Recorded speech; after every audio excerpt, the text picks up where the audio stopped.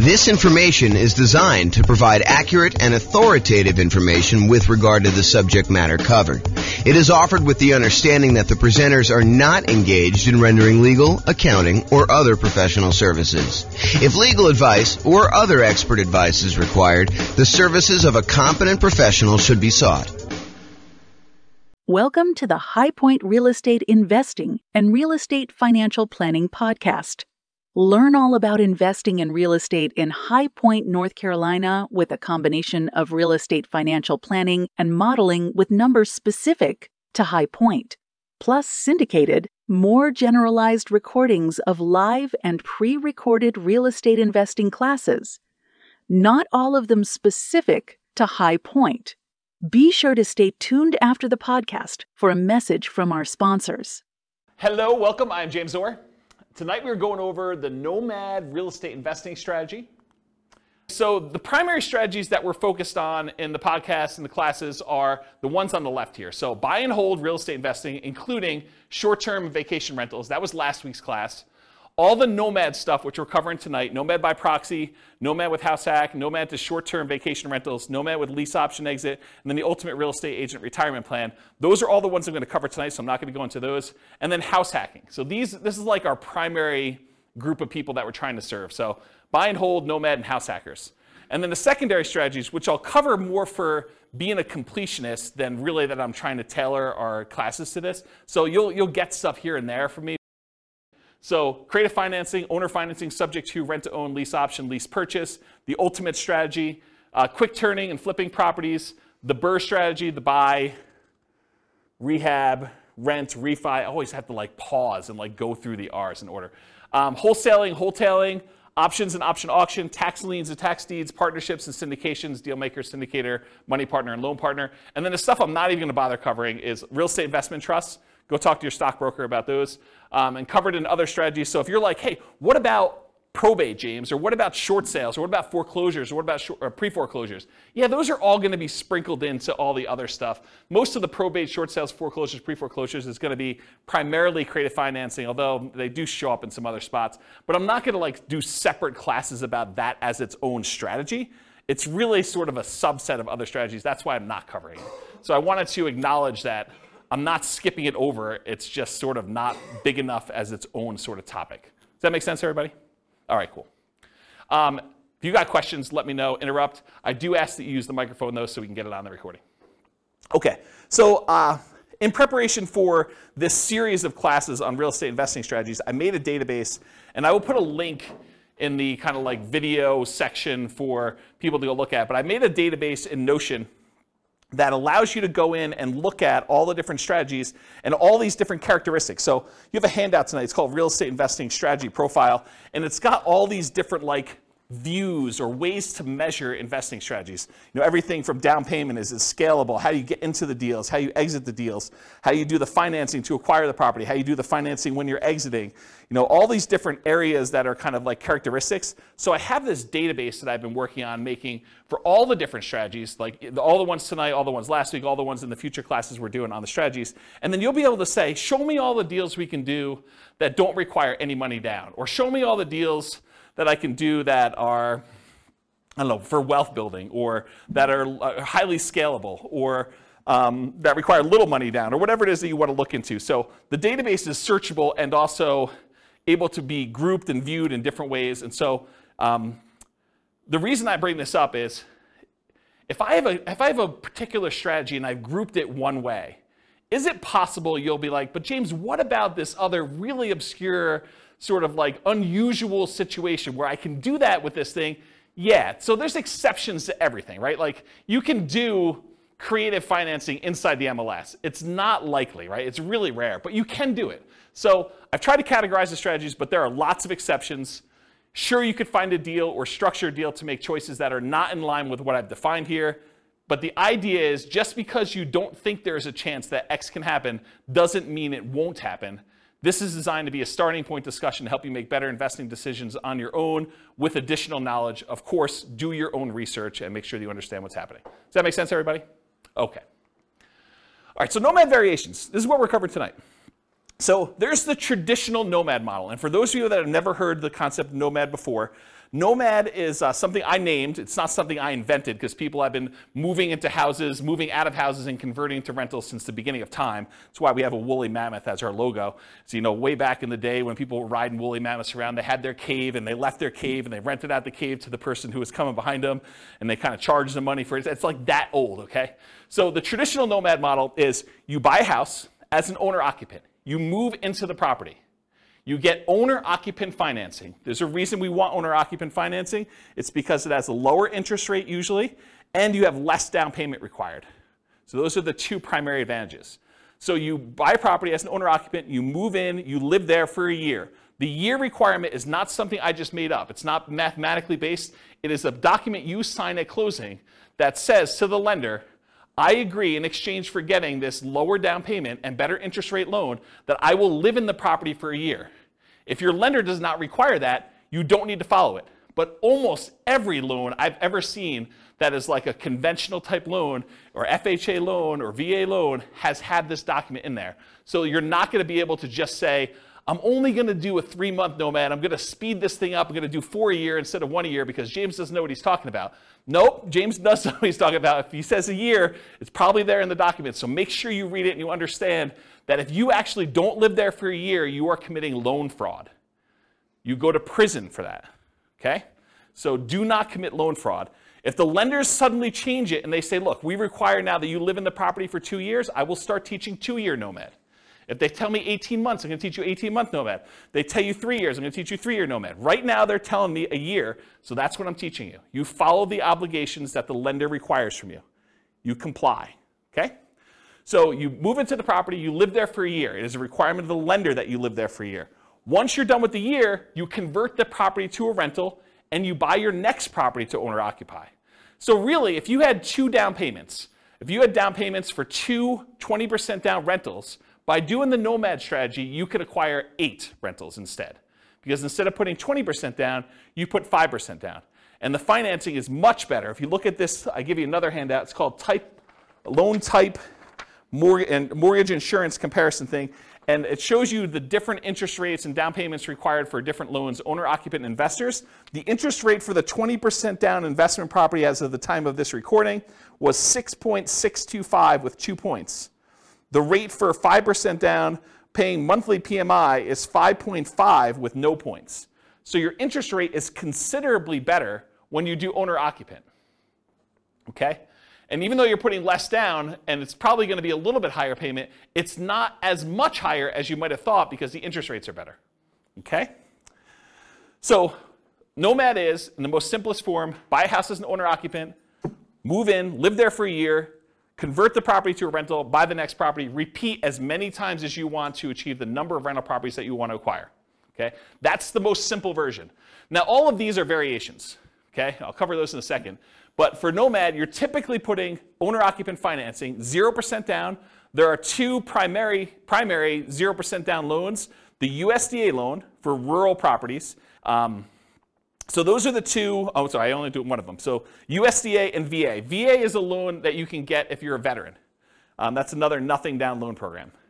USDA, you have to do a rural property. VA, you have to be a veteran in order to get them. So those are the 2 nothing down programs. The next lowest down payment is the 3% down conventional loan. That's on your sheet. And there's 2 different flavors of that. There's the lender paid PMI version, and then there's the lender the monthly PMI version. You can do an upfront PMI payment. You could pay a one-time lump sum fee and get rid of PMI. So there's really 3 flavors of PMI. But really the 2 that we are going to discuss most and the 2 that are on your sheet are the lender paid PMI or the owner-occupant paid monthly PMI. So that's 3% down conventional. The 3.5% down loan is the FHA loan. The FHA loan also allows you to buy duplexes, triplexes, and fourplexes. So you could do a 3.5% down duplex, a 3.5% down triplex, or 3.5% down fourplex. The other loan that allows you to buy multifamily as an owner-occupant is the VA loan. So the VA, you can also do duplexes, triplexes, and fourplexes. Okay? So that's FHA. FHA's PMI never goes away, by the way. It's there forever. So you'll probably want to refinance out of that at some point. Although if you got a really good rate on it and rates have gone up considerably from there, maybe it's still cheaper for you to actually keep the PMI and not refinance. So that could come up too. And then the last one that traditional nomads use, which is probably the primary one that the overwhelming majority of them are going to use, is the 5% down conventional loan. Because VA and USDA, they limit the number you can have. VA, it's based on your benefits. USDA, I think it's 1. Although I could be wrong about that, but I think it's just 1 that you could have USDA. And then 3% down conventional, I think you can only do that once. And then 3.5% down FHA. There are some really unusual exceptions, like if you move a certain distance out of the area, you can use your FHA benefits again. But really, you're only going to be able to have 1 FHA loan on your Social Security number at any given time. And then finally, 5% down, you can have as many of those as you want, as many as you can qualify for. So when people tell you, look, I'm only able to get 10 conventional loans, that's true, except for owner-occupant. You can get an 11th owner-occupant loan. So you could get an 11th 5% down loan. You can get a 12th one. You can get a 13th one. You can get a 15th one. As long as you have your debt-to-income ratio where it is and you have enough income to qualify, you can qualify for as many of the 5% down loans as you want, as long as they're owner-occupant. But once you get to 10, it's going to be really hard for you to get a conventional investor loan, non-owner-occupant. Pause for a drink. Okay. So that's traditional nomad. All the financing stuff pretty much applies to these other ones too. But fixer-upper nomad is buying a property that needs work, where you live in it, you move into the property, you live there, you do the fix-up work, then you convert it to a rental after a year, 18 months or 2 years, whatever time period works for you, but a year minimum. That's what fixer-upper nomad is all about. Buying properties at a discount, putting in money in order to fix them up, and then converting them to rentals by living in them. Different than BRRRR, right? Because BRRRR, you're not living in properties. What's that? You're not refinancing it. You're not refinancing. That's also another good point. Thanks, Nick. Refinance it if you could you buy it with hard money, rehab it, refinance it, live in it? So Rachel asks, are you able to buy a property as an owner-occupant with a hard money loan, move in there, do the rehab, and then refinance it into an owner-occupant loan? You probably could if you could get a hard money lender to allow you to move into a property with a hard money loan. Usually hard money loans are considered commercial loans, and there are different laws and regulations about making owner-occupant loans as a commercial lender. Most commercial lenders do not want you moving into your properties that they have hard money loans on, and so I would think you'd need to probably have a private loan, probably not hard money, or a hard money lender that doesn't really know what they're doing, and they're willing to take on that risk. Or you do all the rehab before you move in, then you move in and do the refinance where you do that. But then that becomes more of a BRRRR. And if you're, I'd have to think about that one. I'd like to talk to you. Yeah, I'd have to think about that one. I don't have a lot of people doing that, but I guess you could do some variation on that. I wonder how the delayed financing loan would work, because usually the BRRRR stuff is at 20% down payment or 80% loan to value. And so that's what we're targeting for our kind of like rate and term refi. When you're doing a delayed one and you have rehab money, I don't know if you could do the 5% down loan programs anymore. You might have to still do like 20% down, which kind of defeats a lot of the benefits of doing Nomad. So I don't know, I'd have to think about that one. And maybe if a lender is listening to this and you want to research that and reach out to me, my email address is at the end of the presentation. Okay, so fixer-upper Nomad, that's buying a property at a discount, living there for a year, converting it to a rental. Nomad by proxy. How many people like the idea of moving into a property every year? Just one in the room. Okay. Everyone else, Nomad by proxy is getting someone else to move in on your behalf.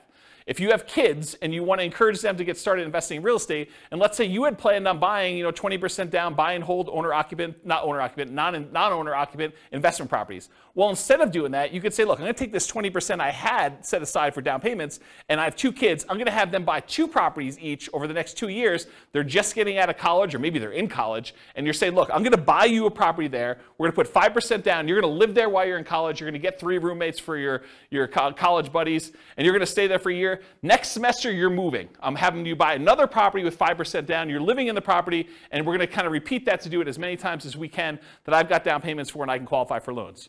That's a variation of Nomad. It's called Nomad by proxy, where someone else is moving in on your behalf. We also have some clients that are doing it with their parents. Parents are moving in from out of the area. They want to be near their grandkids. The kids, I guess that's grandkids. But they're basically saying, look, mom and dad, I'll tell you what, you come out here. I will put the down payment up for you to move into a property. We'll both own the property together. When you pass on, we just have an understanding that I am inheriting this property. You change your will, right? So you can live in it for the year. You're going to pay me rent, but you're going to be the ones that get an owner-occupant loan. I'm going to put 5% down. You're going to move in. You're going to be the owner-occupant on there. I'm going to help co-sign because you're retired and maybe you can't qualify for the loan. Maybe you don't have the down payment, but that's another version of Nomad by proxy. Okay, Nomad's a short-term rental. So same idea. You Nomad, you move into, you buy a property, you live there for a year. But at the beginning, bless you, at the beginning, you decide, hey, look, I'm not just buying a straight up long-term rental property. I want to find a property that has really good short-term rental or vacation rental properties where this would be a great vacation rental once I move out. And so you move there, you move into the property, you live there for a year, and at the end, instead of converting it to a year-long lease with a regular tenant long-term rental type property, you convert it to a short-term or vacation rental. And you're just renting it out to, you know, like weekend people in for whatever they're doing. So traditional short-term rental. Once it becomes a short-term rental, it's like you had acquired it for a short-term rental. Except the way you acquired it was 5% down, or 3% down, or 3.5% down, or 0% down in order to get the deal to begin with. Does that make sense? Okay. Nomad with house hacking. So some nomads buy a property with the intention of having other people living in the same unit. The most common one is duplexes, triplexes, and fourplexes, where someone buys a duplex, they live in one half, and they rent out the other. That's the most traditional kind of house hacking thing, except with Nomad, you're buying the property with the intention of, after a year, I'm moving out, and I'm converting all of it to a rental. And then I'm going to buy my next property, and buy my next property, buy my next property. And most of the time, you're unable to do like sequentially a lot of duplexes, triplexes, fourplexes because you're limited in the loan types that allow you to do these multifamily. You can only do really one FHA. Maybe you get one, maybe your spouse gets another one. Maybe you get divorced, get remarried again, you get your next spouse to do a third one. Maybe you do something fancy like that, but for the most part, you're going to be hard-pressed to do more than 2 or 3 at most. I mean, maybe you have a VA benefits, you do your VA loan first, then you do your FHA loan, then your spouse does an FHA loan. Maybe if you and your spouse were military and you each got a VA loan, you each got FHAs, maybe you get to 4, but that's going to be really hard to do and very specific circumstances to do it. Okay, so that's basically, so the house hacking idea is you buy a property, usually it's duplex, triplex, or fourplex, you get roommates for the other units, but you can also do it if you buy a single family home and you want to rent out certain rooms. Or maybe you decide to get an RV, you live in the RV, you rent out the main house, you kind of live in the backyard or the driveway, you can get kind of creative with this idea. Or maybe you've got like a 3-car detached garage and you rent out the spaces. That's another version of house hacking, right? It's like renting out part of the property that you're living in is a definition of house hacking. Okay, so all those different variations exist, Nomad with house hacking. The Nomad with lease option exit. So nomading, you move in, you buy the property, you move in, you live there for a year. At the end of the year, instead of converting it to a long-term, 1 year at a time lease, you say, I'm going to go find a tenant buyer, someone who wants to purchase this property, but they need a year or 2 or 3 in order to get something in line in order to be able to qualify to buy it. Maybe it's enough down payment, or maybe it's time on their new job, or get their debt to income right, or their credit score up, or whatever. But they want to rent it from you for a year or 2 or 3 with the option to buy it from you from a year or 2 or 3 down the road. And so you buy a property, you live there for a year, then you find a tenant buyer instead of a regular tenant, and you actually lease option it to them where they give you an option fee, and then they lease it from you, and then they exercise the option at some point in the future. Or if they don't exercise the option, you get the property back, and you presumably find another tenant buyer to come in and eventually buy that property from you. One of the big benefits of doing this strategy is it can, in an ideal situation, it can eliminate the need for your second and third and fourth and fifth, so on, down payments. Because you can get an option fee from the tenant buyer that is coming in to lease option the property from you that is at least 5% that will cover your down payment on the property that you're moving into and buying. So you could, in theory at least, actually acquire the properties where you do, your option fee covers the down payment for property number 2, and then once you're in property number 2 for a year and you're going to lease option the next one, the option fee from property number 2 could be your down payment for property number 3 that you're buying, and do this. It makes it a lot easier if you at least have the down payment so that you can front it and then you get it back after a year or 2, but you can technically, and lenders have told me they're able to do this, you can technically use that option fee if you get it in advance as your down payment for the next property. Okay. Oh, I'll add one more thing about this lease option thing, which will come up later tonight when I go over the other part of it. And that is, What do you do when the tenant buyer, what I call, pops out the property? They actually execute their option and they purchase it from you, and you walk away with a lump sum of cash. What do you do with that extra cash? Well, I usually combine this Nomad with lease option exit with an additional parallel path of you buying 20% down rentals or 25% down rentals with the extra money you have when they sell. Because you can only move in so often. You can only move in once a year, and eventually you'll have more down payment money than you need for doing Nomad. So eventually you probably will convert that money either in the stock market or something else, or you use it as down payments to buy 15% down, 20% down, or 25% down rentals. Does that make sense? Then you don't have to move into those. So you'd be buying 2 in a year instead of 1. And I did a whole class, I actually wrote a book on this, but I did a whole class on this strategy. I think I called it something like how to acquire a multi-million-dollar real estate portfolio starting with just $3,000.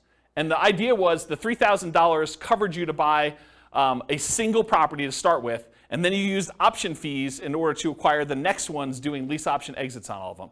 And I gave away the book for Christmas one year. Do you guys remember what year that was? 2017, 2018? It was a long time ago, right? Before the bad times. Before the bad times.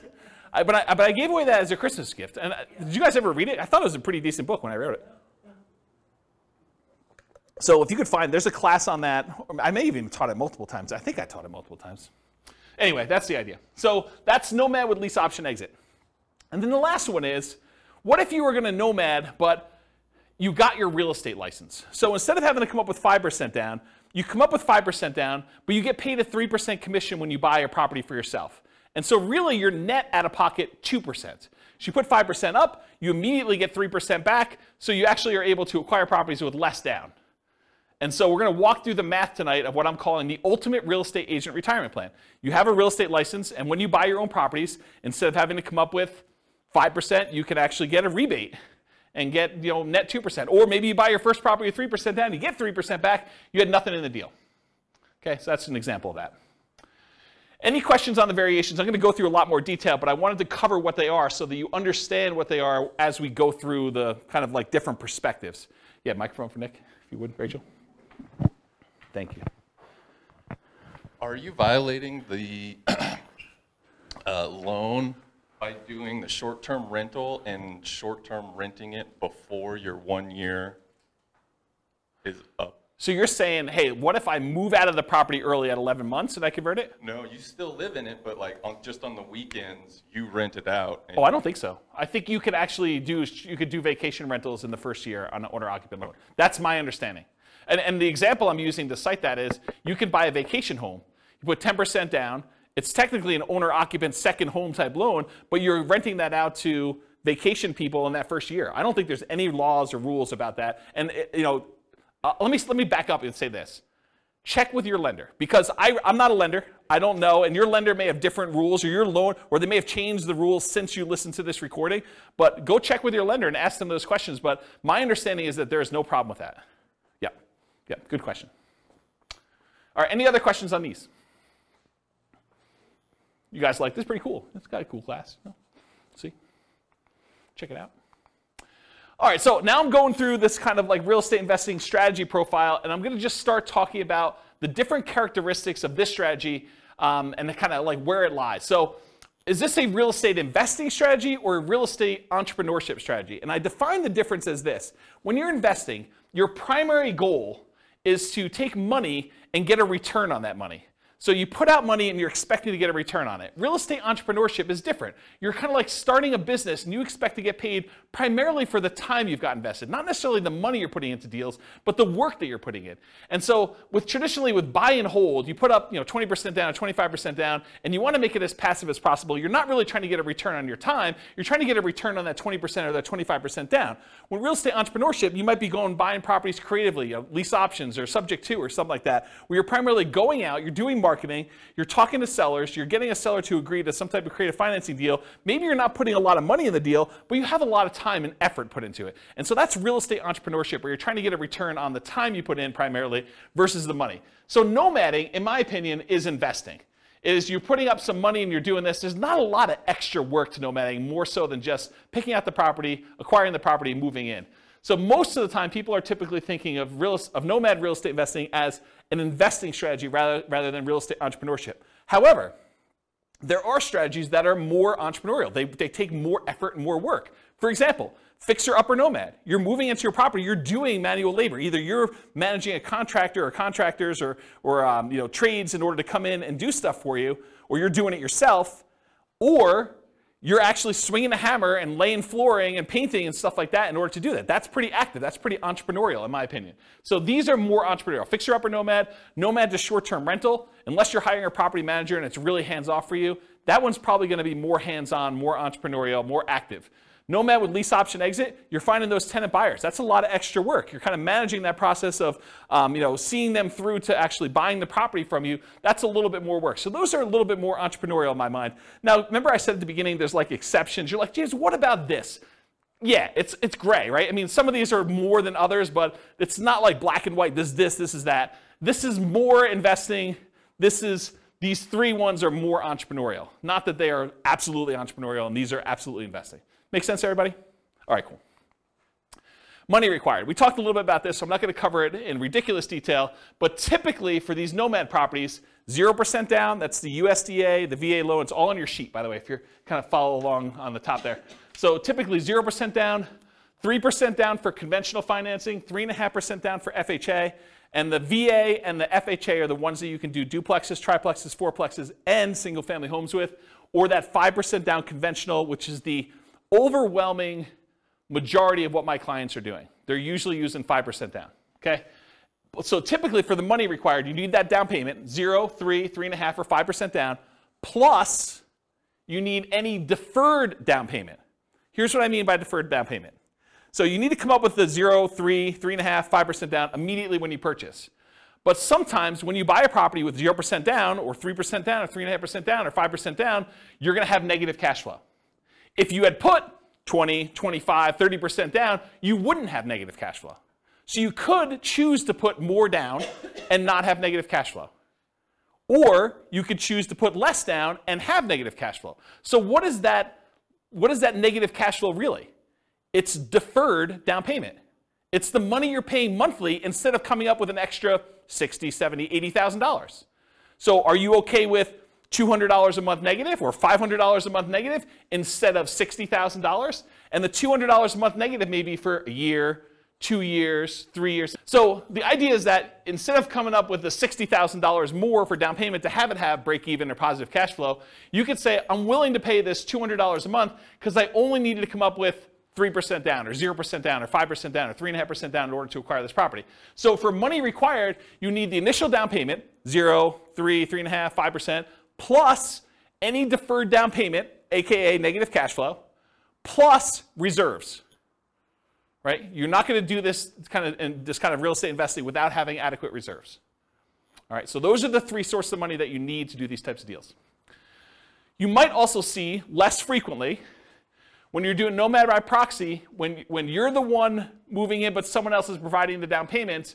So you might actually be the one moving into the property, but your parents are doing the down payment for you. Or you're the grandparents and your kids are providing the down payment for you. So you might not need that money. You might use a lease option, non-refundable option fee, deposits on properties, that you're moving out of as the down payments for purchasing the next property with Nomad with lease option exits. We talked about that before. You get the option fee after the year for that person to become a tenant buyer, move into the property with the right to buy it from you.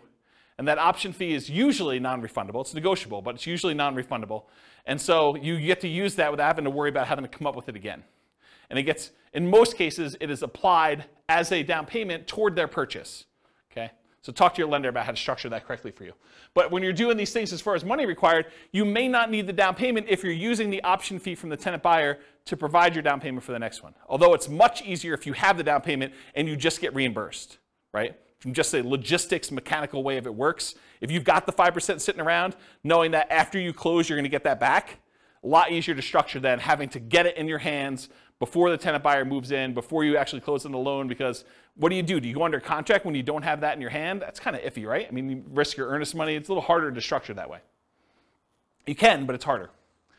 Or rebate on down payments with that ultimate real estate agent retirement plan. Instead of having to come up 5% down, you come up with the 5%, but you immediately get 3% back.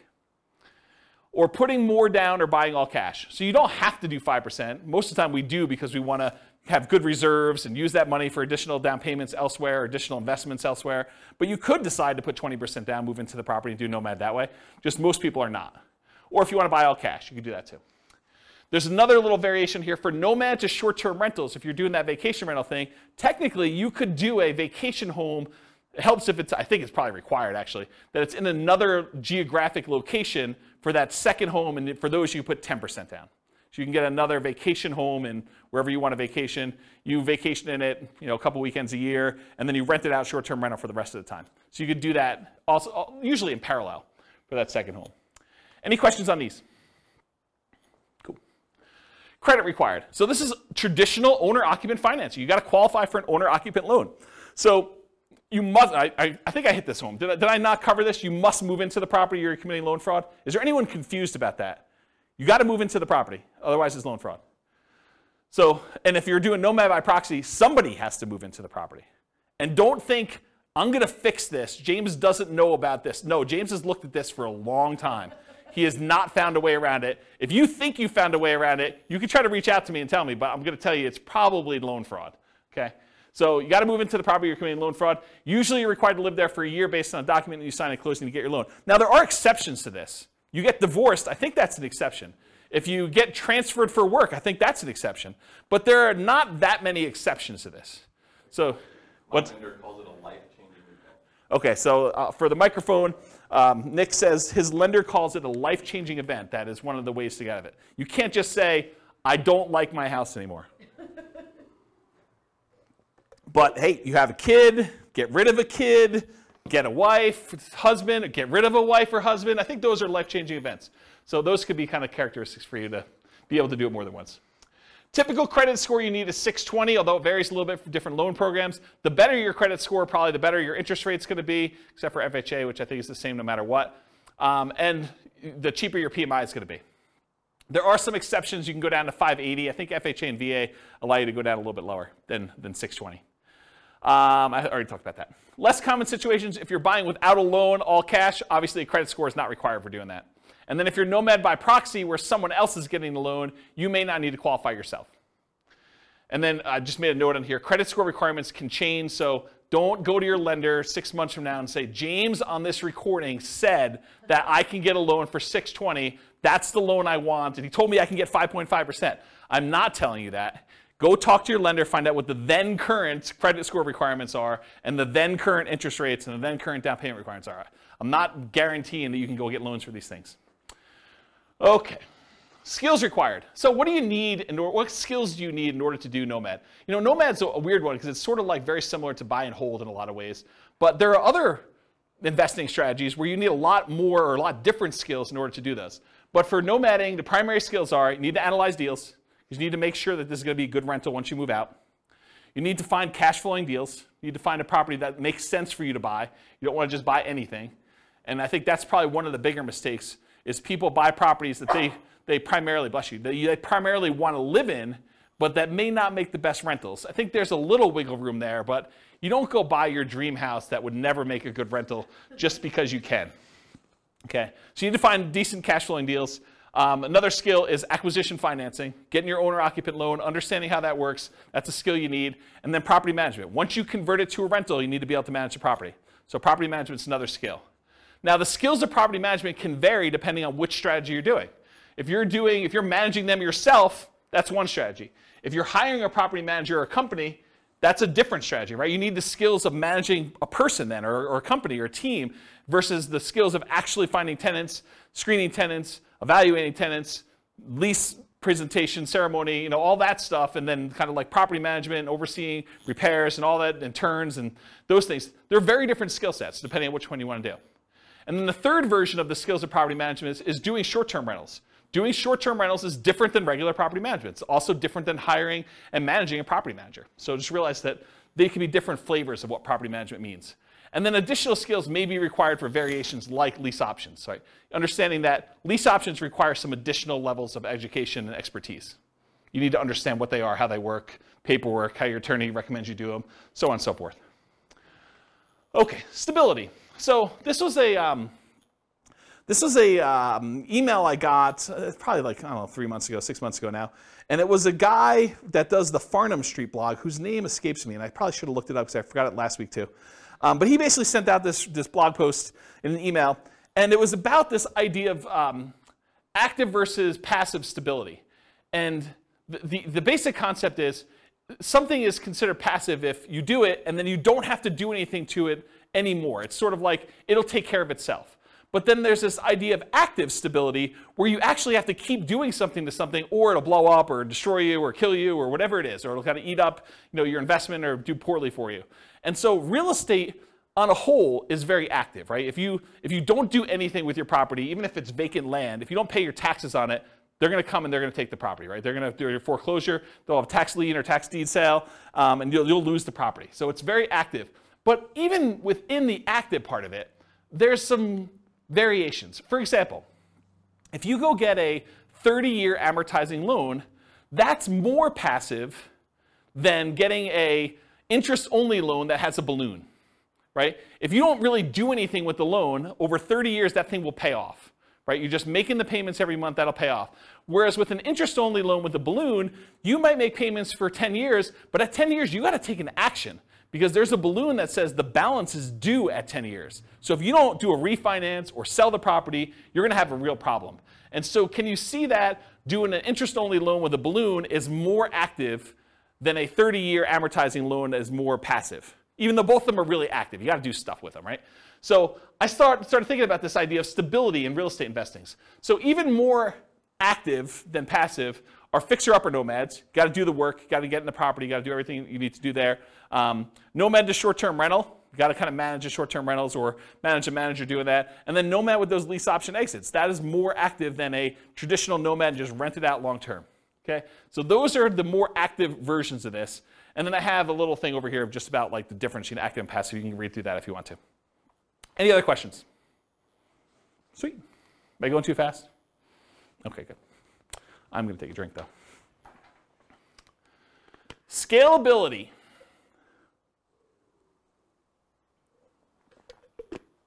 Okay. So what if you really wanted to do Nomad 10 times in the first year? Hard to do, right? Because you got to move into the property. We got that year-long commitment we got for the lender. So Nomad is often limited to one per year. From that perspective, it is much harder to scale. There's a slower acquisition speed for you. You get slowed down. Some would argue that's good, right? You're kind of like dollar value averaging or dollar cost averaging, depending on how you look at it and what you're kind of like squinting to kind of convert it from a stock kind of term to a real estate term. But you're buying 1 unit per year, regardless of what the price is doing.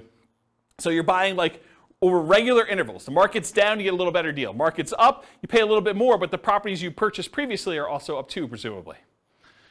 So you could increase your speed, your ability to scale, with Nomad by proxy. You could have someone else move in. You got 3 kids, you can do 3 a year now, right? You got 2 sets of grandparents, you want them to move near you, great, you can now do 2 a year. Nomad to short-term rental. So with 10% down, you might be able to do a second vacation home in parallel to this strategy, right? So as far as scalability goes, you could move into one yourself where you live in, and then maybe you buy a second vacation home every year in a new location.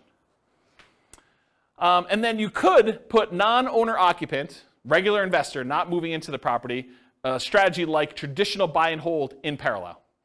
So you buy 1 Nomad that year, and you've got enough for 20% down payment. You buy a 20% down payment non-owner occupant, you could be doing those at the same time.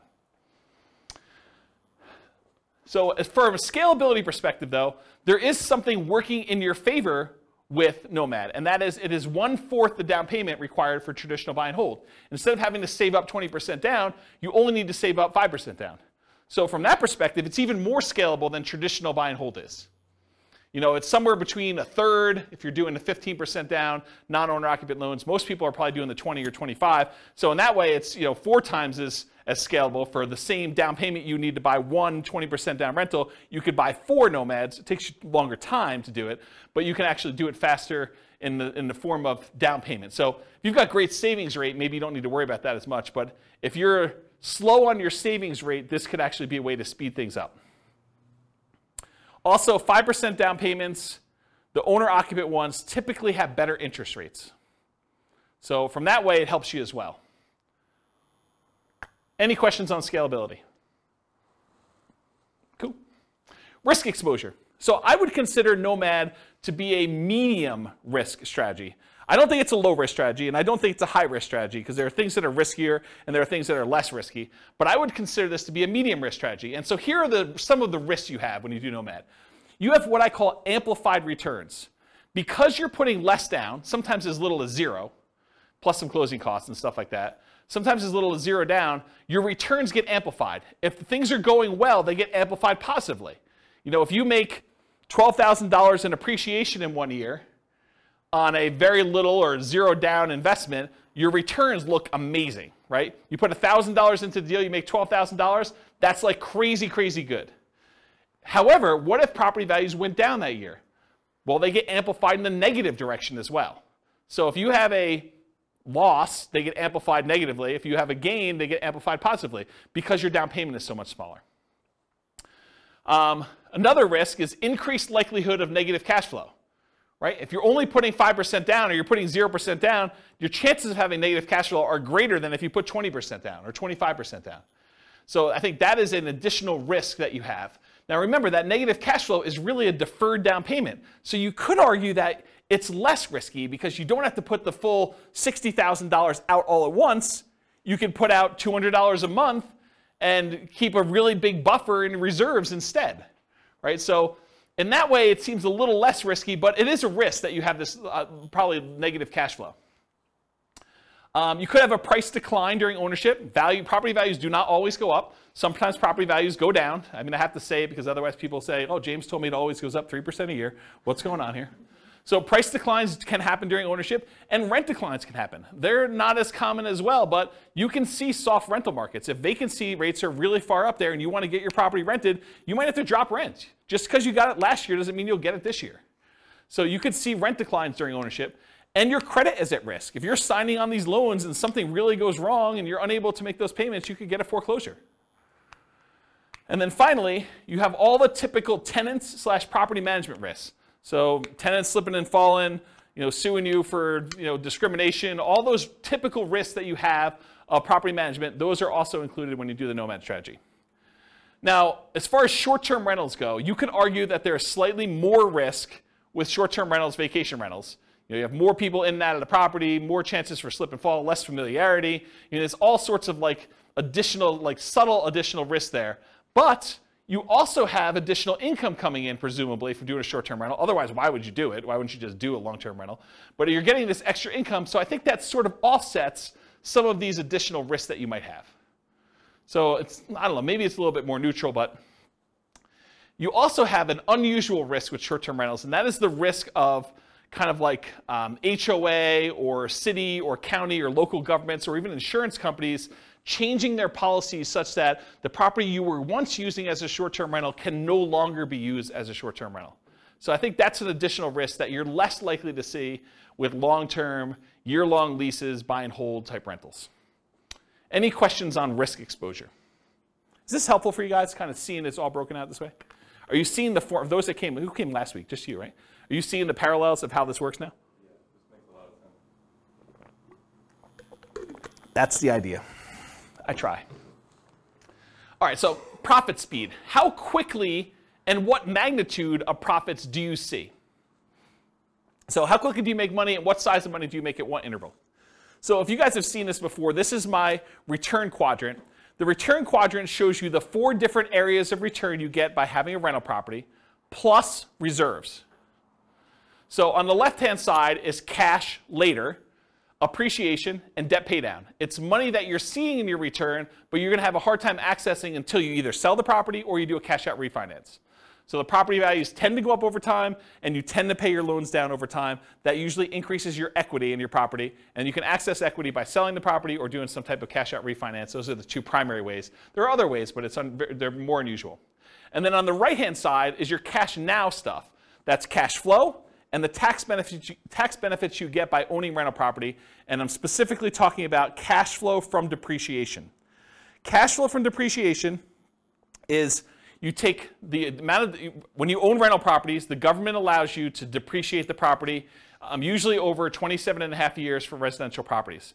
So imagine you bought a rental property And when you kind of like do your math based on what you paid for the property, you subtract out the cost of the land because you cannot depreciate land, you can only depreciate the building. But if you imagine for a minute that when you figure out your depreciation, you're able to depreciate maybe $10,000 a year. That's gross depreciation. That's the amount that you could take in gross depreciation. And then I'm not an accountant, go talk to your own accountant, but this is my layman's version, and you cannot use this version on your tax returns, but this is basically how it works. If you make $100,000 a year and you have $10,000 in gross depreciation by owning a rental property, then you're only paying taxes not on the $100,000, you're paying taxes on the $90,000. So what you really end up doing is you save $10,000 of taxable income. So if you take that $10,000 in taxable income and you multiply it by your effective tax rate, which is a conservative way to look at it, then that is the amount you have in cash flow from depreciation. That's the amount you did not need to pay in taxes at the end of the year, or the amount that you could take by adjusting your exemptions on your job income and take them with each paycheck. Okay? So let's say your tax rate was 20%, you had $10,000 in gross depreciation, you multiply 20% times the 10,000, you now have $2,000 a year that you're getting in cash flow from depreciation. You can either get that back at the end of the year instead of having to pay taxes on it, or you can adjust your exemptions. That's exemptions, right? That's what it's called, Denise? Withholdings, that's it. So whatever it is on your tax return where you actually are saying, I don't need to pay in as much tax because I keep getting a refund at the end of the year, so let me pay in less. So you do that, and then on your paycheck now you see an extra, whatever it is, $180 or 170 bucks, whatever it works out to be, on your paychecks that you now got in. So that could help offset any negative cash flow you might have, or it could add to your cash flow that you're already receiving from the property. But it's through your paycheck and tax savings, not directly from the property. Does that make sense, everybody? And then this total adds them all up and reserves.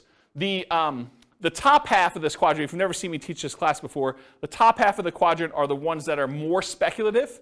They're more reliant on how the market performs. Do property values go up? That's appreciation. Does rent go up, or is the kind of the rent holding strong? That's cash flow. So the top half tends to be a little bit more speculative. The bottom half tends to be a little bit more contractually or government implied regulation sort of thing. So you either get the debt pay down based on the loan you have, it's a contractual obligation you have with the lender when you get your loan, or tax benefits, that's part of tax law. So these tend to be a little bit more certain, less speculative in what your returns are. Okay? And then reserves is the amount of money you're getting on the money you have set aside for reserves, whether you're keeping that in a savings account and getting 1%, or you've got it in the stock market and you're getting 8%. The amount of return you're getting from having those reserves set aside so that when you need to access them, we got to take that into account because we're going to divide all these other returns by the amount you have in reserves as well to show what your overall return is with the drag of having those reserves. So we got to give you credit for the money you're earning on the reserves. So that's why it's there too. Okay, so let me make sure I cover what I wanted to cover in here. So with Nomad, you typically can start seeing the appreciation and the debt pay down within 30 days, right? You buy the property values go up, you pay down the loan a little bit, you start seeing those right away. However, cash flow you don't get till a year, and your cash flow from depreciation you don't get till you convert it to a rental. So if you're house hacking, you get a little bit of it now, but really you're primarily seeing that a year from now when you convert it to a rental. Rents and security deposits are typically paid in advance, so you do get that a little bit more up front. Short-term rentals, while you're still living in a property, can speed up your time to receiving cash flow. So you could, on weekends, short-term rental your property as a vacation rental. Lease options, you typically see an upfront option fee. So that's another speedy thing if you're doing a Nomad with lease option. Using a property manager can slightly delay your time to producing cash flow once you convert it to a rental, because most property managers are not giving you the security deposits or the cash flow as soon as your tenant moves in. Usually there's like a bookkeeping delay, maybe even a little delay for having some reserves with them or whatever they're doing. And then usually we think of this as a percentage return of the amount invested. It's either cash on cash return on investment or a cap rate. Cap rate is the return you get if you bought the property all cash. And then I talked about cash flow from depreciation. Any questions on profit speed? Cool. Finding deals. So how do you find these crazy Nomad deals? Well, the primary way that most people find Nomad deals is through the MLS. The MLS has the largest selection of properties, and so most of them are finding it through the MLS, the multiple listing service. There are some other ways to find them. Another common way is for sale by owner, And there's really two main groups of for sale by owners. There's the actively marketed, all the for sale by owners that are putting signs in the yard, putting their properties up on Zillow or other websites to advertise that it's actively for sale. Those are the actively marketed for sale by owners. But then there's a whole separate group of for sale by owners that they haven't told anyone their property is really for sale. Those are sort of what I call the hidden for sale by owner group. And you usually find those through either marketing to properties that are not advertised for sale or networking. You're talking to somebody and they say, hey, I'm considering selling my property. You're like, oh, I'd like to buy it. And that's considered a hidden for sale by owner because no one knows about them. They're not actively advertising. And then a more unusual way of finding deals is wholesalers.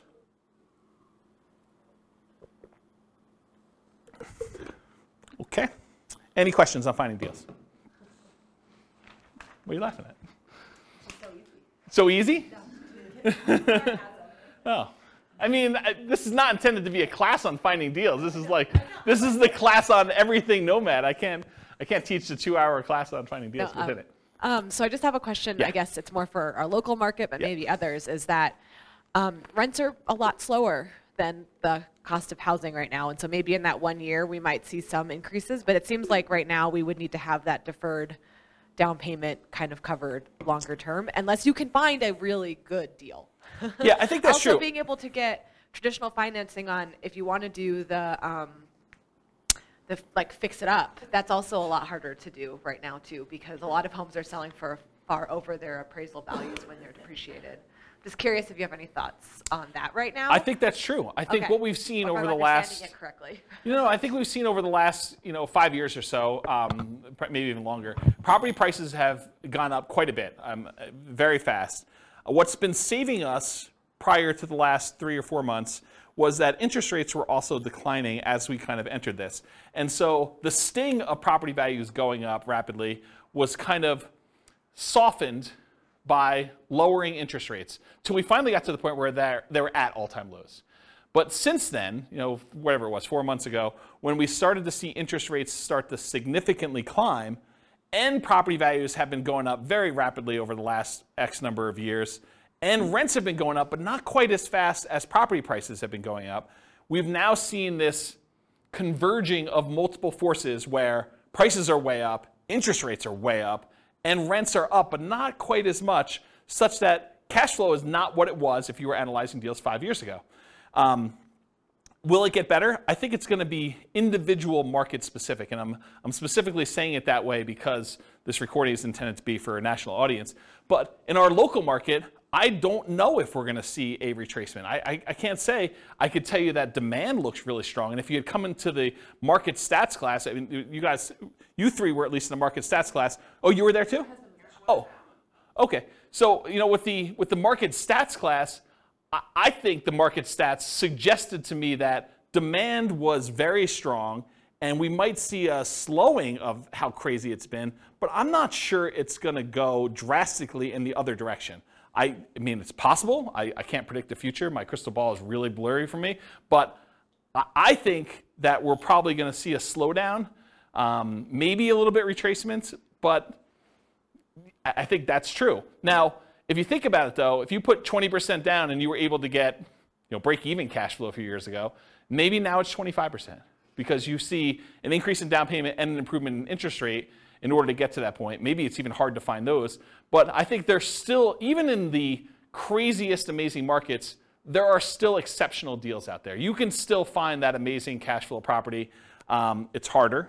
They come along less frequently, and sometimes you need to act very quickly, and sometimes you're voluntarily taking on some wackiness as part of the deal, right? You're trading a problem that you can deal with, that you're willing to live with, in exchange for maybe a little bit improved cash flow or significantly improved cash flow, depending on what the deal is. So I would kind of cover it that way, but I think you're right. I think we're seeing a suppression in cash flowing properties, but even with what's great about the Nomad model in particular, and buy and hold in general, is you get to lock in economic structures at one point in time. So you acquire the property now at a certain price. You acquire an interest rate now at a certain interest rate. And if prices go up from here, you're immune to that risk, right? You benefit from increased price appreciation. You benefit from rent appreciation now, and you're not hurt by increased interest rates, at least directly. You may be hurt by the market overall by increased interest rates, but for your property that you own, you're not hurt unless you get an ARM. Don't do ARMs. Just get the fixed rate 30-year financing. But you're not really hurt by interest rates going up, and actually when interest rates do decline, because it's a cycle. I mean, things go up and things go down. It may not go back down to all-time lows that we've seen, but you may be able to ratchet down your interest rate at some point in the future where you were locked in at, whatever it was, 6.75 if you got a non-owner occupied type loan, and now they come back down to 5%. Well, now you can improve your position 5 years from now when prices have gone up, rents have gone up, and interest rates have come down a little bit. So you get the benefit of sort of locking in these things. So in my opinion, one of the great benefits of Nomad and buy and hold in general is being able to control this asset, and then you can sort of benefit from when the market goes in your favor, but you're not hurt much by a market going against you, at least if you're holding on. If you're trying to get in and out and the market goes south and you're trying to get out of a fix and flip, that's hard, right? I mean, you could actually lose money. But if you're kind of holding a property and we have even a 5-year long dip, okay. I mean, if your intention is to hold that for 30 years and pay it off, does it really matter? Probably not, right? So I don't know. That's how I see it short term. Hope that answered your question. That answered? Okay, good. All right, so for analyzing deals, how do you analyze a Nomad deal? You can go download the spreadsheet, realestatefinancialplanner.com/spreadsheet. I did a whole class on all the inputs for this, but this is how you do the deal analysis. You put in all the numbers over here.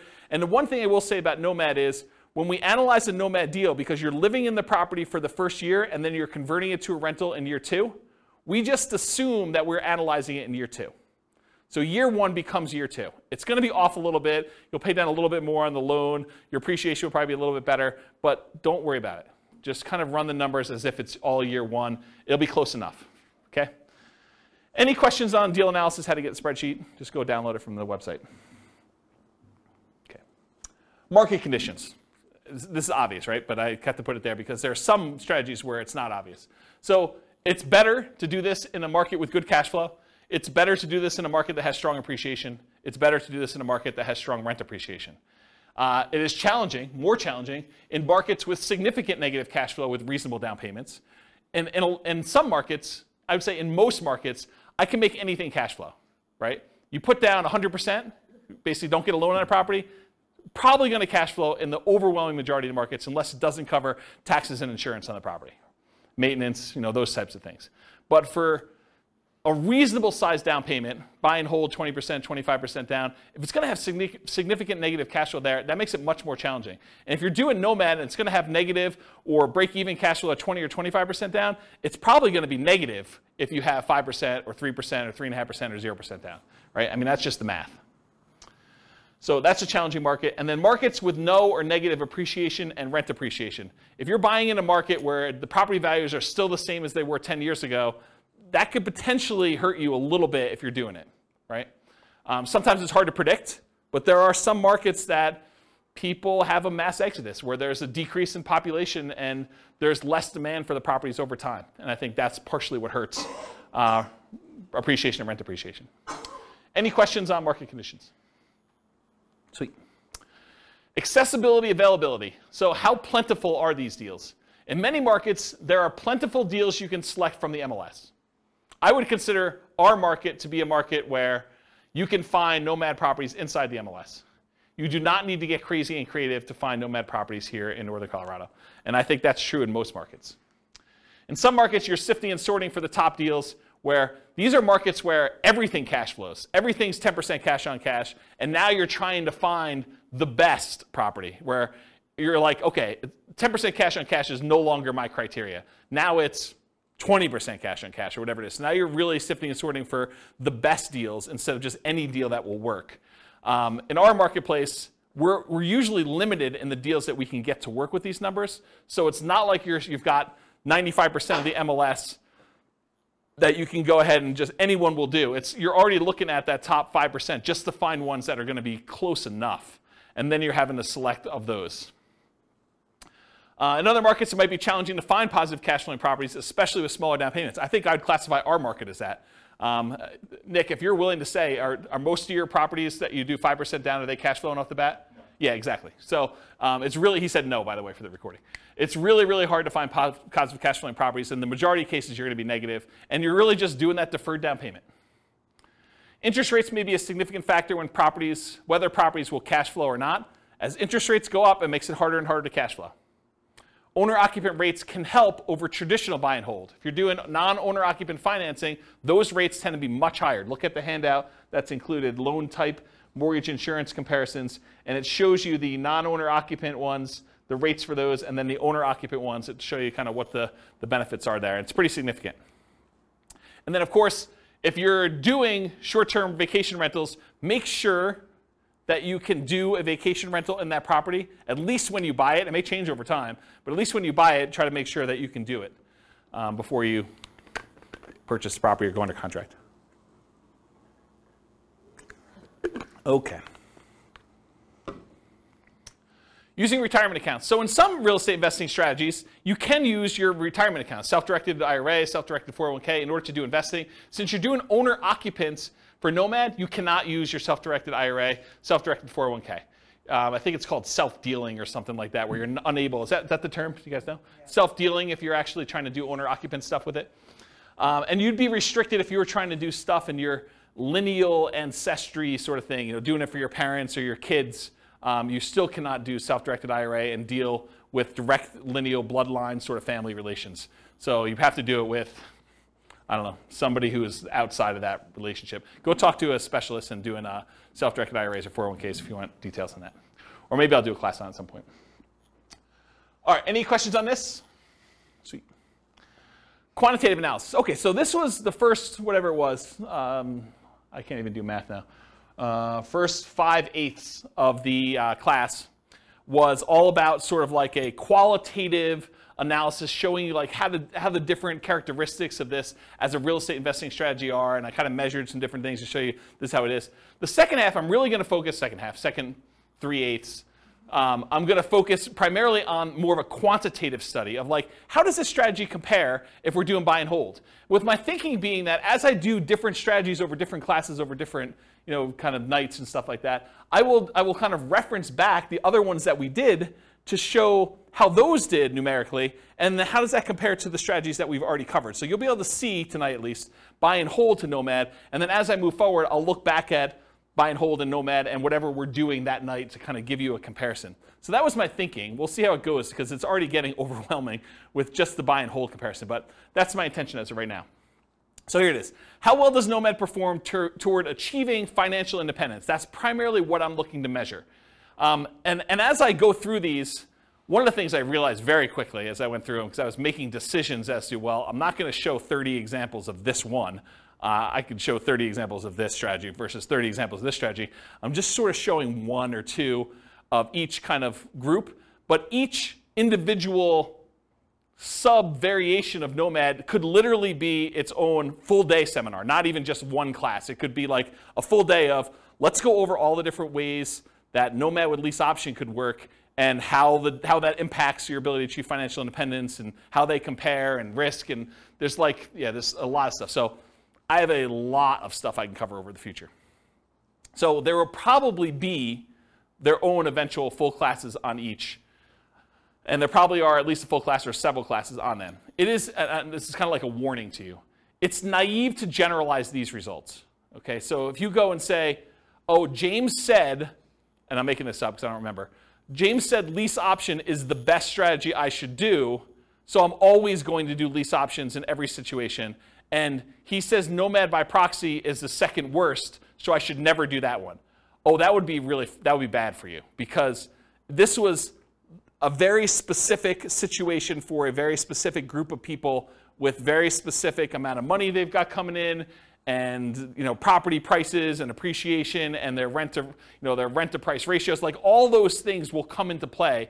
And I think I talk about this at the very, very end, but you can't just assume that because I told you X was the best, that X will always be the best in all situations for all people, including you. Okay? But I'm going to show you like a very specific situation and how it plays out for them. All right, so for quantitative analysis, we're going to do Nomad. We're going to do 5% down payment with PMI.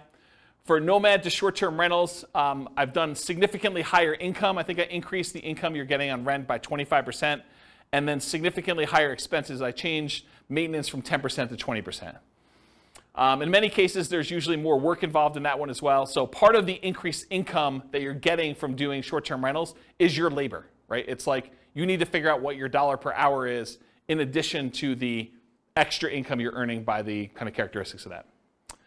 Then I'll do fixer upper Nomad, Nomad by proxy, Nomad with house hacking, Nomad with lease option, and the ultimate real estate agent retirement plan. All the ones we covered I'm going to do examples of.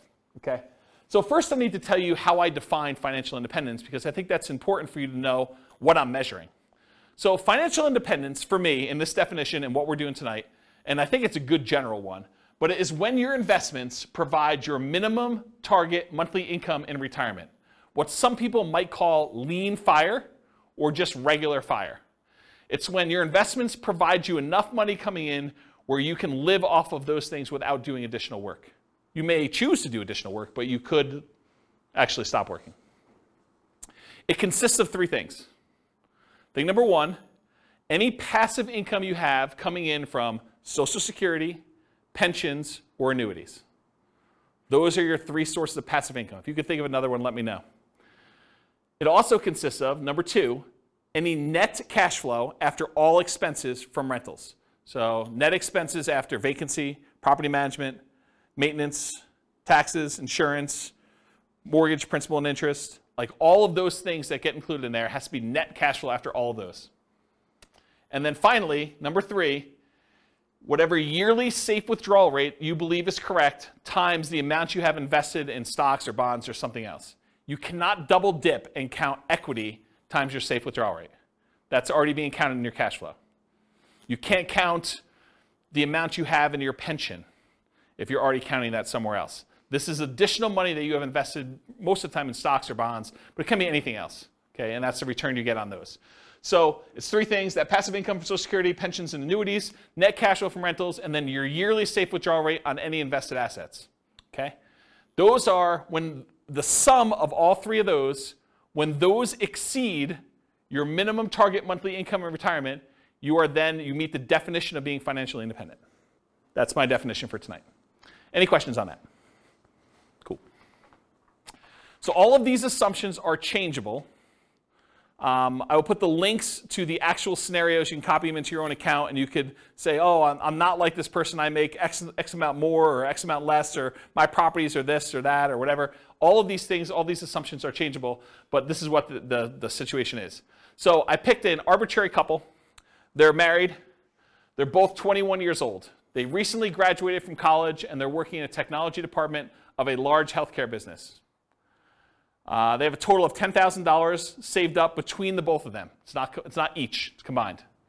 They earn a total of $72,000 per year combined, not each. Another way of saying this is they each earn $18 per hour times 2,000 hours per year worked equals $36,000 per year each that they make. They're saving about $1,000 per month before they buy any houses. If they were to buy a house, it would be less because their cost of renting is lower than the cost to buy. Okay? But right now, if they're renting, they're saving $1,000 per month. They are obsessed with achieving financial independence so they can retire early. They want to find their best path to financial independence together. For the modeling, they're both taking Social Security at age 67, and I incorrectly modeled it such that they worked through 67, so the amount they collect in Social Security at age 67 assumes they work through that full time period. Technically, if they retire early and they stop working, Social Security will be a little bit lower for them. But then they would have already had enough financial independence from their other assets where it shouldn't matter. That's why I was able to justify it to myself to let it go. So Social Security estimated based on them working until age 67, so I said that. Any questions on this? Cool. So I highlighted on your loan type mortgage insurance comparison sheet the different owner-occupant loans and the interest rates. So we didn't use FHA or USDA or VA or 3% down, either of those, or the 5% down lender paid. This is why it could be an entire class or an entire day just on each one. We could look at different loan combinations, right? We could do They got a VA loan first with a duplex, then they got a FHA loan with a triplex, then they did 5% down, or maybe they did 3% down. So, I mean, it could take a day just to go through all these variations, or you guys do it on your own. What I did is I said, okay, they're doing 5% down with monthly mortgage insurance at 5.5. That's what I use for that, okay? Any questions on loan? Okay, these are more changeable scenario assumptions. I said, let's model this for 60 years, 720 months. I went and I looked up what their kind of like generic effective income tax rate would be for earning that $72,000 a year. 17.85% is what their effective income tax rate would be for that. I assumed it's a 3% inflation rate for the entire period. You know, we're seeing a higher than inflation right now. Maybe it'll be lower in the future. Maybe it'll be 3%. Who knows? The Fed's stated ideal inflation rate is 2%, for those that know. We assume 5.5% mortgage interest rate, owner-occupant rate with 5% down. I assume they're using a 4% yearly safe withdrawal rate. So any extra money they have invested in the stock market, I'm using 4% safe withdrawal rate to see if that contributes to them achieving financial independence. So they'll have their rental property income from the stuff they're doing with rentals, but any extra money they have set aside, we can use that towards seeing if they qualify for being financially independent.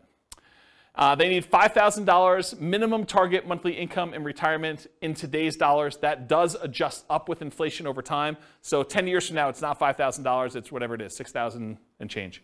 I'm guessing, I don't know if that's the exact number, but it goes up over time. So the kind of like hurdle, the threshold for them to be considered financially independent is getting harder and harder the longer they wait. Another way of saying that, okay? And why did I use 5,000? They make $6,000 a month. 6 times 12 is 72, right? So why am I using 5,000 here for minimum target? Because they're saving $1,000 a month. So this is sort of like the money that they're living on. When they're finally financially independent and they're retired, they don't have to save that $1,000 anymore. Okay, so we're saying that they only need $5,000 to be considered financially independent. And just arbitrarily, I said that 10,000 is their ideal lifestyle. So we'll see, maybe not tonight, but we'll see in other things that I do when they achieve $10,000 as an ideal target monthly income retirement as another chart. Any questions on these assumptions? Sweet, take a drink.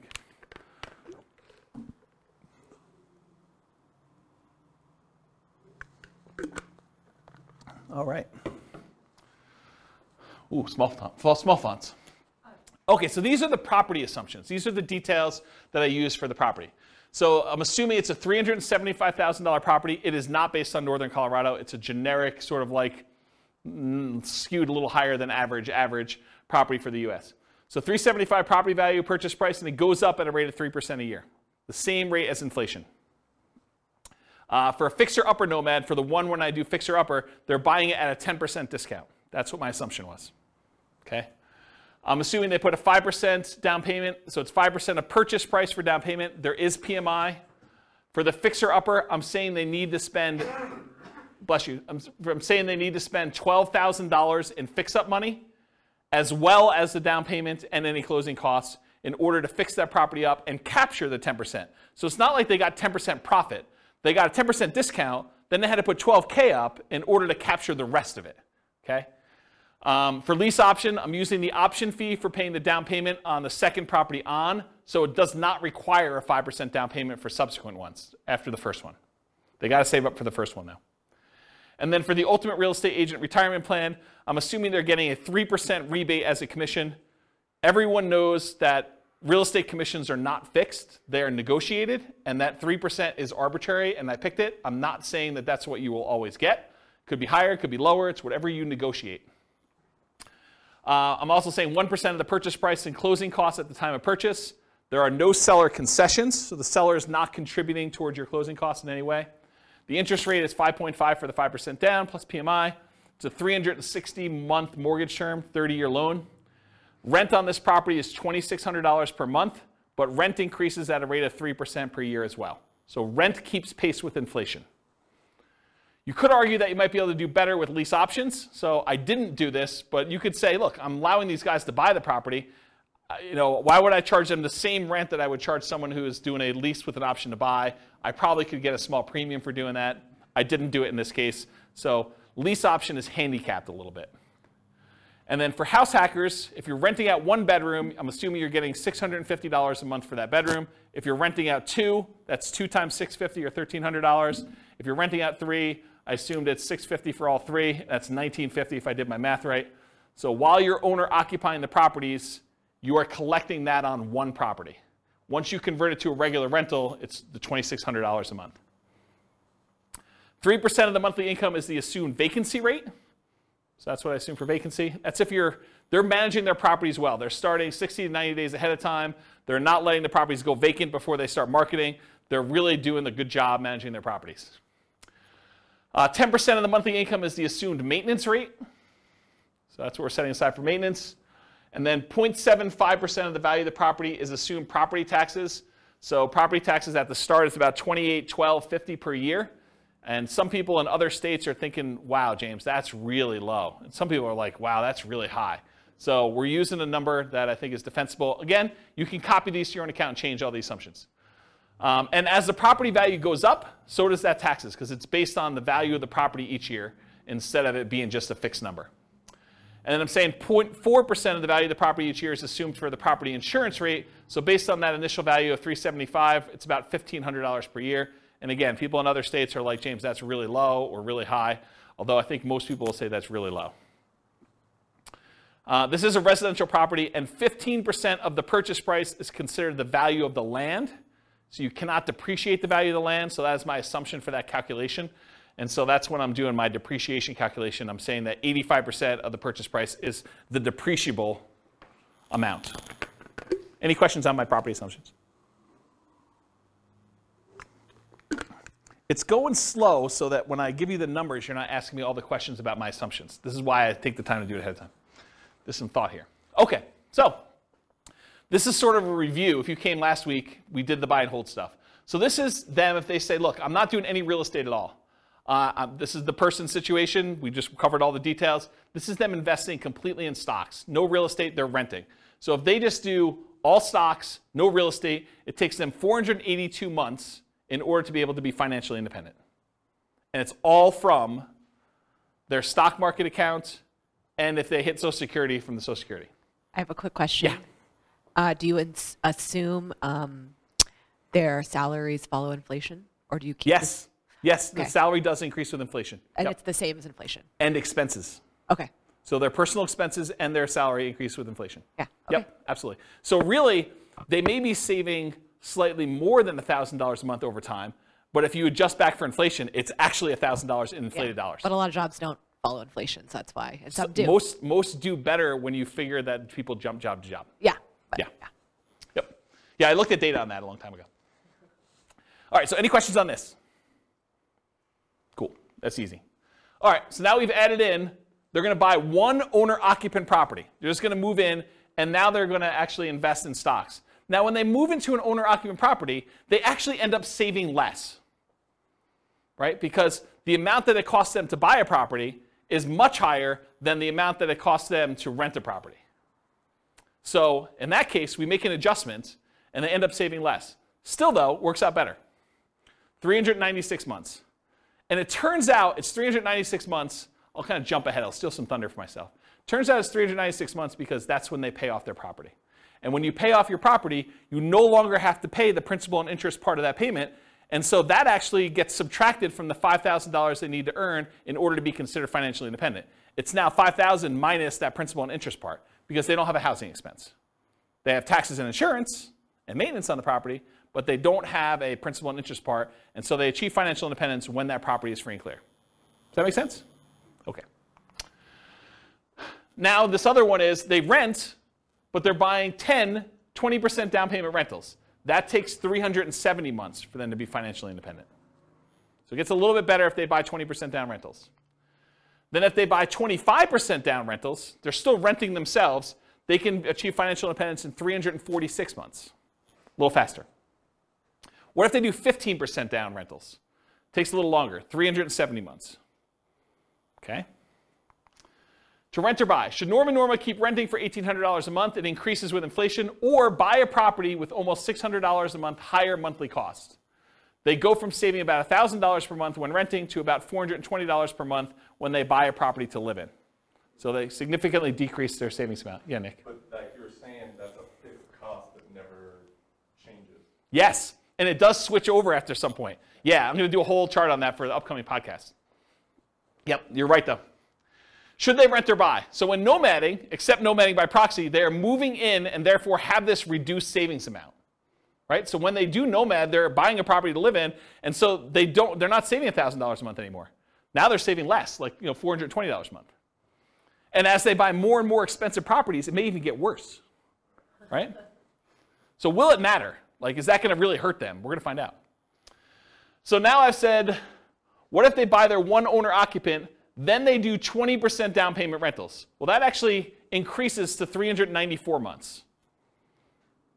What if they buy one owner occupant, then they do 25% down? Same thing, 394 months. Huh, that's weird. They're the same amount for buying 20% or 25%. What if they do one owner occupant, then they buy 15% down rentals? Huh, that's also 394 months. Why are all three of those 394 months? Well, I told you. It's because that's when they pay off the house that they lived in. So they were getting close, but then once they pay off their house, everything goes off. It's like they achieve it instantly then. Make sense? So that's what I say here. Basically, all these are really, really similar. That's when they pay off their houses. Okay, let's talk about Nomad. So they're going to do 10 Nomad properties. 9 of them will be rentals. The last one they're going to live in. All 5% down. So besides short-term rentals with higher rent and more work, nomading is the fastest strategy to achieve financial independence. It comes in at 320 months. Okay? So 320 months is how long it takes when you nomad. They don't even buy their 9th and 10th property until well after they achieve financial independence, though. So fixer-upper nomad. They're buying properties at a 10% discount. So 10% discount is about $37,500. But it costs them $12,000, adjusted up for inflation. So that changes over time. The later it gets, the more expensive it is, to capture that amount. This is not counting any labor you're doing for yourself. Right? All that may be extra. So $37,500 discount minus $12,000 in rehab costs. So you're really capturing about $25,000 in equity when you do this fixer-upper nomad model. And that's just an assumption, right? Yours could be better, could be worse. Maybe you get better deals in this. Maybe you get worse deals in this. I had to put a stake in the ground. That's why this could be a whole day class by itself. They also, because they're buying it at a discount, $37,500 discount, they get almost $200 per month more in cash flow. Right? Because they're borrowing less. They're doing 5% of a 10% discount instead of 5% of the full price. So their cash flow is a little bit better when they do fixer-upper nomad. They need more money to acquire/rehab the properties, though, which actually delays when they can buy the property.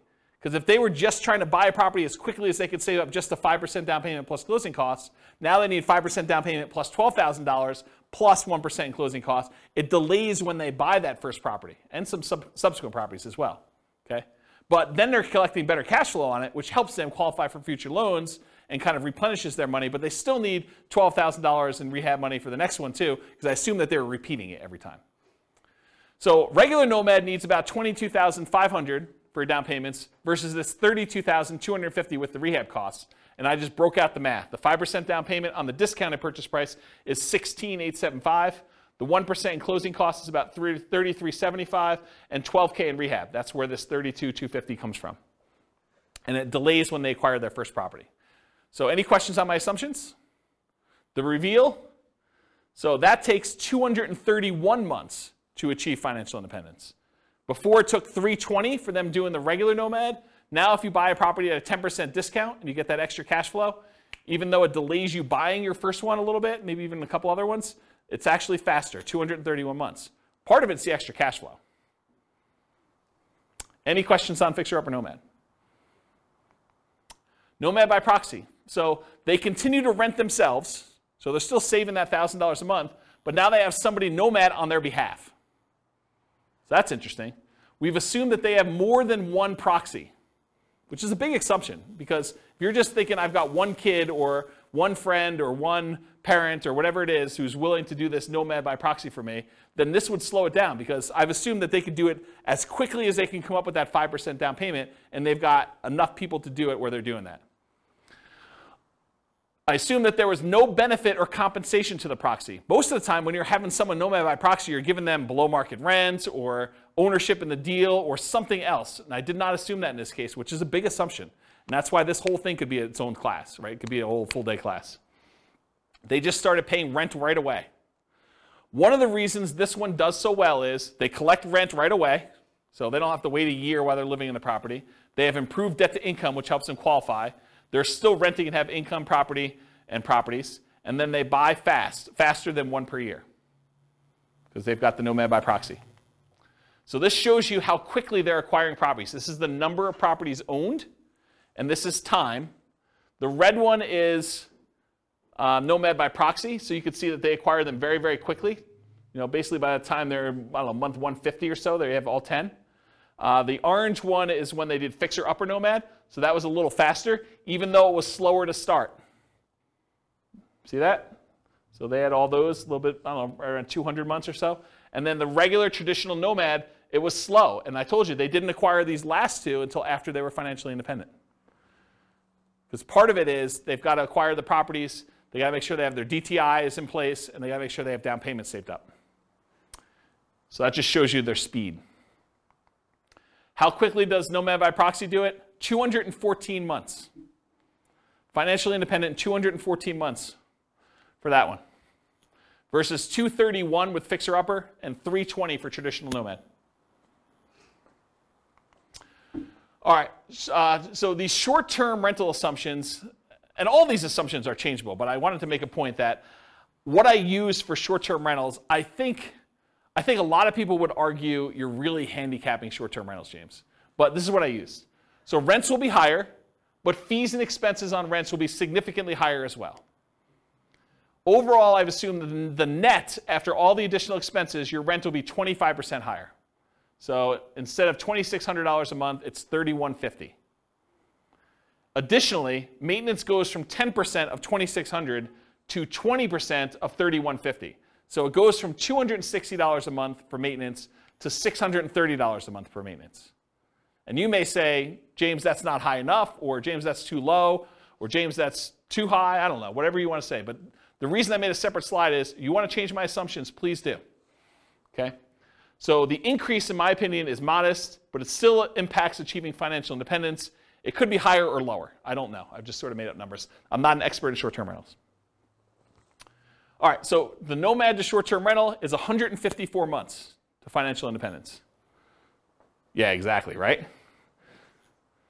So you go from 320 months for the traditional model all the way down to 154 months for achieving financial independence with Nomad to short-term rental.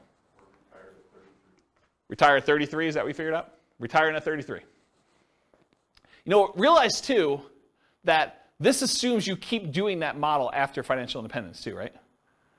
Because you're basically assuming you're continuing to get that. We could model it and say, once you achieve financial independence, let's go ahead and go to long-term rentals to make this more passive and see how that looks. Or once you get to the point where your long-term rentals would support you at 100% of your minimum target monthly income retirement, then convert it back to long-term rentals and reduce the workload. But otherwise, you're being active, right? This is more like a part entrepreneur business for that. Okay. Nomad with house hacking. So essentially the same as getting a side hustle. I want to stop and make a point about this.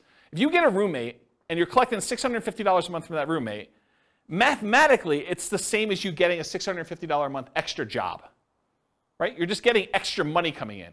It counts as a side income. So when I model it, I literally model it as an extra income. That you're getting $650 a month as an extra income source. That's how I plug it in. So I just have the income starting at month 33, which is when they buy their first property. It takes them a while to get to the point where they can afford the first property, 33 months. So I have it start at 33. And I ran 3 different scenarios, with 1 roommate, with 2 roommates, and with 3 roommates, just to see how the difference worked out. So with 1 roommate, it's an extra $650 per month. With 2, it's $1,300. With 3, it's $1,950. And then once the year is up, or once they buy their next property and they move out, then they bring these roommates with them, in theory, and they convert the last one to a regular rental getting $2,600 a month. Does that make sense, everybody? Okay. So if you get 1 house hack roommate, it's 263 months to financial independence. If you get 2 house hack roommates, it's 238 months. If you get 3 house hack roommates, it's 214 months. And in this case, once you achieve financial independence, I jettison your roommates. You no longer need them. You just keep living in the house from there on, right? Because once you get there, the income that you were getting from that doesn't count anymore anyway. So I just said, let's just get rid of it. Okay, so you have enough financial independence income sources from the rentals and any money you have in the stock market and whatever else to support your minimum target monthly income in retirement without the extra roommates in house hacking modeling. Okay, any questions on this?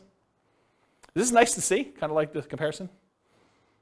All right, so I just want to remind everyone what this deal is. So traditional Nomad, you buy a home as an owner-occupant, you live there for a year, then you buy a new home, you convert the previous to a rental, and you repeat the process until you reach your financial goals, as many times as you want. With Nomad with lease option exit, you buy a home as an owner-occupant, that's the same. You live there for a year, that's the same. You buy a new home, that's the same. Then you convert the previous to a lease option tenant buyer. That's different. And you replace sold properties with new properties. And you repeat the process, okay? So lease option is different than traditional Nomad because you're putting tenant buyers in there, and then any ones you sell, you take any proceeds you have, and you're at least in one of the variations, you're buying replacement properties with 20% down or 25% down. All right, so here's the challenge with this.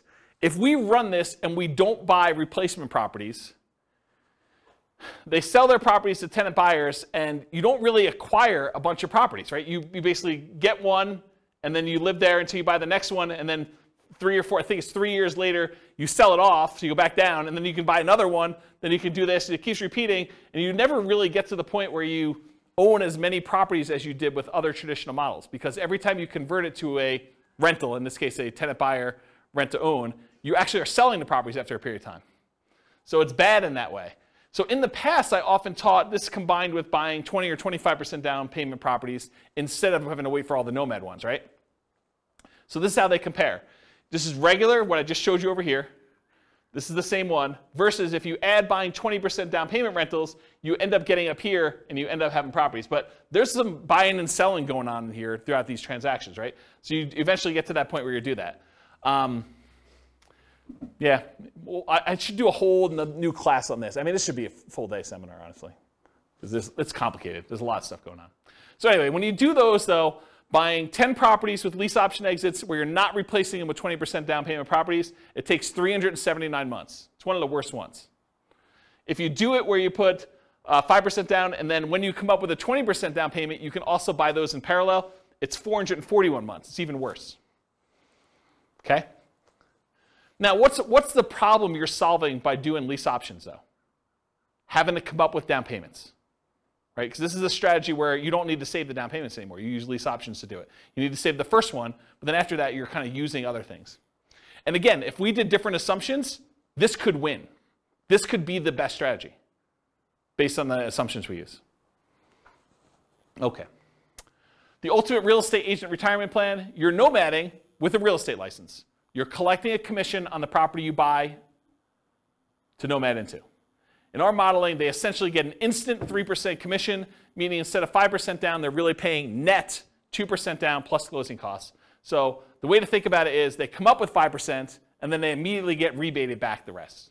3% of that. Not 3% of that, but 3% of the purchase price, so 60%. If their limitation was down payment, if that was what was holding them back, this helps a lot, right? Not having to put up as much, but it doesn't solve all problems. It doesn't solve debt to income. So I plan to teach a whole course on this strategy for those that are interested. If you guys are like, hey, I want to do this whole thing, I probably will do like some type of significant course.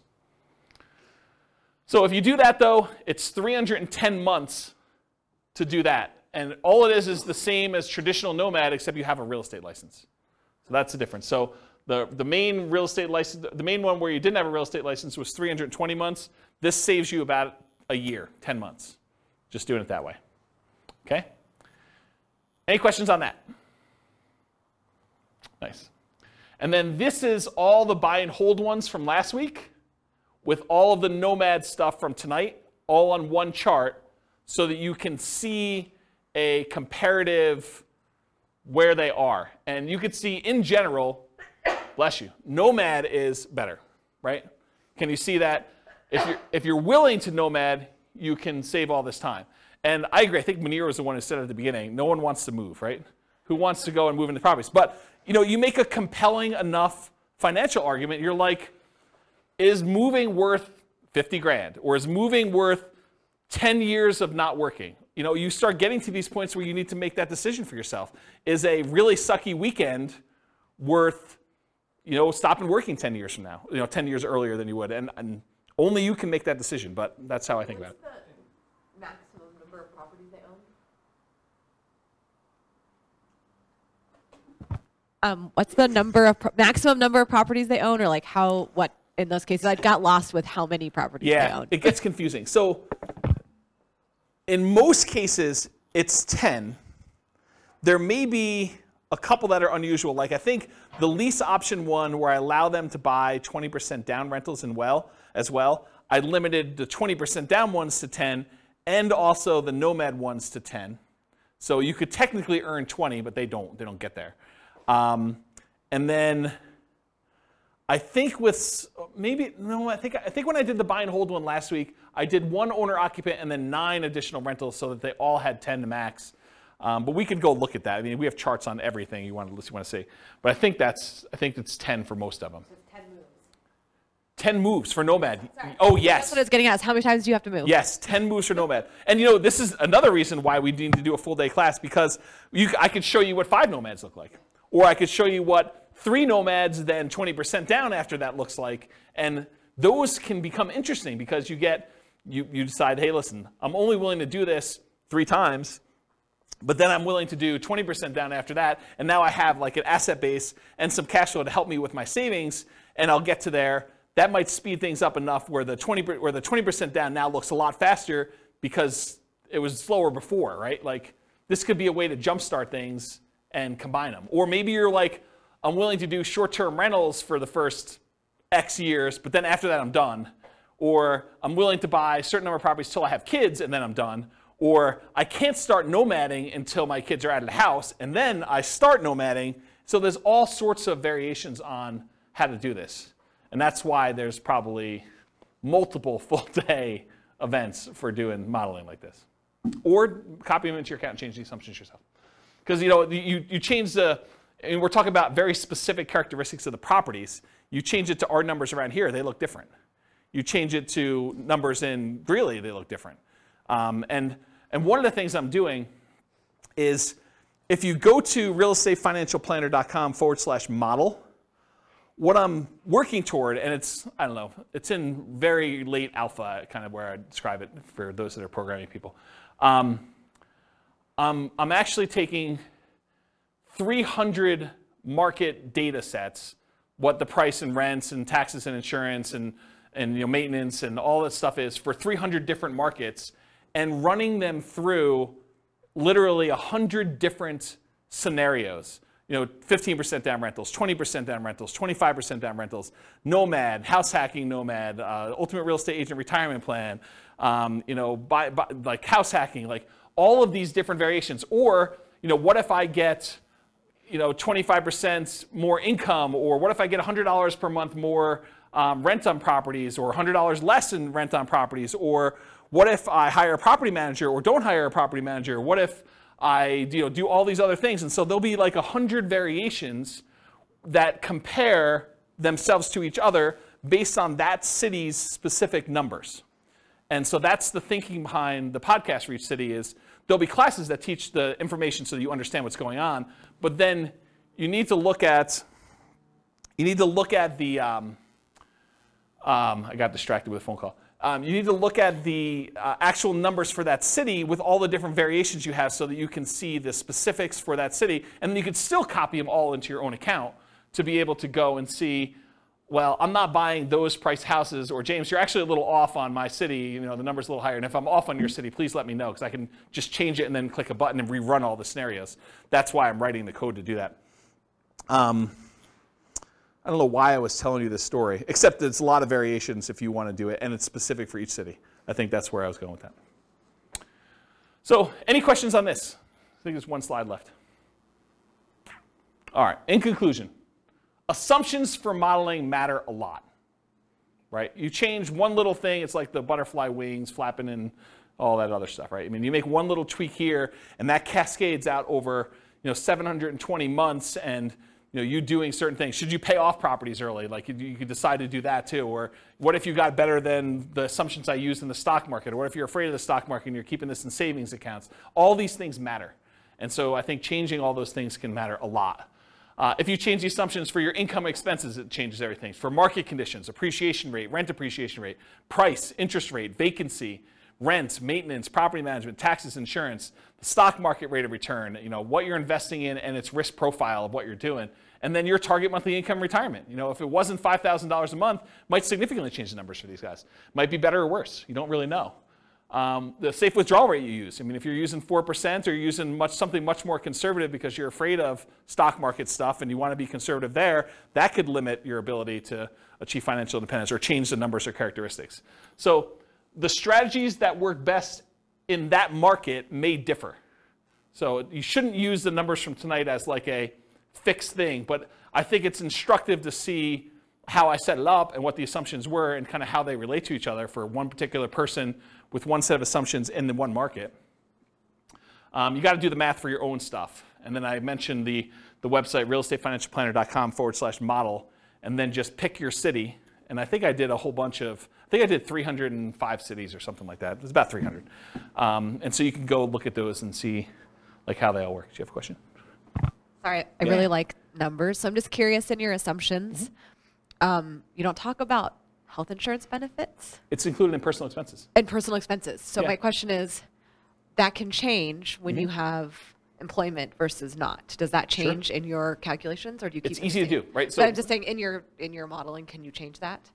Yeah, and I'm going to tell you how to do it right now, right? So we said when they achieve financial independence is when their income emits $5,000 a month. Yeah. So if they're working and it's $5,000 a month, maybe for the retirement one, we say it's now $550 or $6,000 or whatever it is, right? So you just change what you need to have in retirement. And I did a class earlier this year where I had you walk through, it's the budgeting class. I made a budget spreadsheet, and it's a special budgeting spreadsheet because most budgets allow you to kind of do a budget for today, right? They kind of do that. My budget spreadsheet had all the different things that you'd have as income and expenses. It mostly does expenses, income on the right-hand side, but it does mostly expenses, but then it has 3 columns. Bless you. It has column number 1 for what's your current stuff, like what are you spending money on now? Column number 2 is what's your minimum. What I would call is if you really were tired of your work, or you got sick and you couldn't really work, or something happened to you, and you were gonna live a lean fire, or sort of like your minimum where you're not going out to eat every night, maybe you have Netflix, but you don't have the other streaming services. Like you really, really cut back and you had like a super lean budget. That's minimum target monthly income. Then you have a 3rd column for your ideal. And basically I have you write down, okay, if I'm living my current one, I'm spending this much on dining out. But for lean, I'm spending this much, and for my ideal, I'm spending this much. And so at the end of it, it gives you 3 different numbers. It gives you your number for today, so you know where you are. But then it gives you a number for if everything really got bad, like do I have enough, and how close am I to have enough? And then the 3rd one is this is really what I'd like to live at. And so you have a number for that. And then later on, I show you how much you need from investments, cash flow, and pensions, and all that stuff. And so I do some math for you there to show you what the numbers you need for each of the 3, so that you can then quickly see where I am compared to that. And I think that's a better way, in my opinion, to do budgeting, to kind of do like your current, your lean, and then your kind of target ideal one. But that answers your health insurance question, because when you do the health insurance section down there, you say, this is current. This is if I really had to stop working, or I got to the point where I'm like, I'm done. And then this is, look, if I really want to be living my fat fire or total fire, whatever you want to call it, then this is my number for that. And you can go ahead and budget all 3 ways and see the differences between them. Yeah. So that sort of answers your question about how to do it, right? Totally. Yeah. Okay, cool. Any other questions? That's all I got. Good stuff? Great stuff. Yeah. You're very, very welcome. Yeah, thanks for coming. I do appreciate it. It's good to see you guys. All right, on that note, I will see you all in the future. With home prices up, mortgage interest rates up, and rents up but not quite enough to counteract the higher prices and interest rates. Cash flow on rental properties in High Point is harder than ever. Book a call with the Real Estate Financial Planner to apply our proprietary 88 strategies to improve cash flow on your rentals. See the show notes for a link to schedule your call and improve your cash flow today. If you're a real estate agent, lender, or professional in High Point that wants to help our real estate investor listeners, consider reaching out to learn about collaboration opportunities with this podcast. We'd love to add more value to our listeners by having you assist our investors buy, sell, and finance their real estate investments. See the show notes to schedule a call to discuss collaboration opportunities.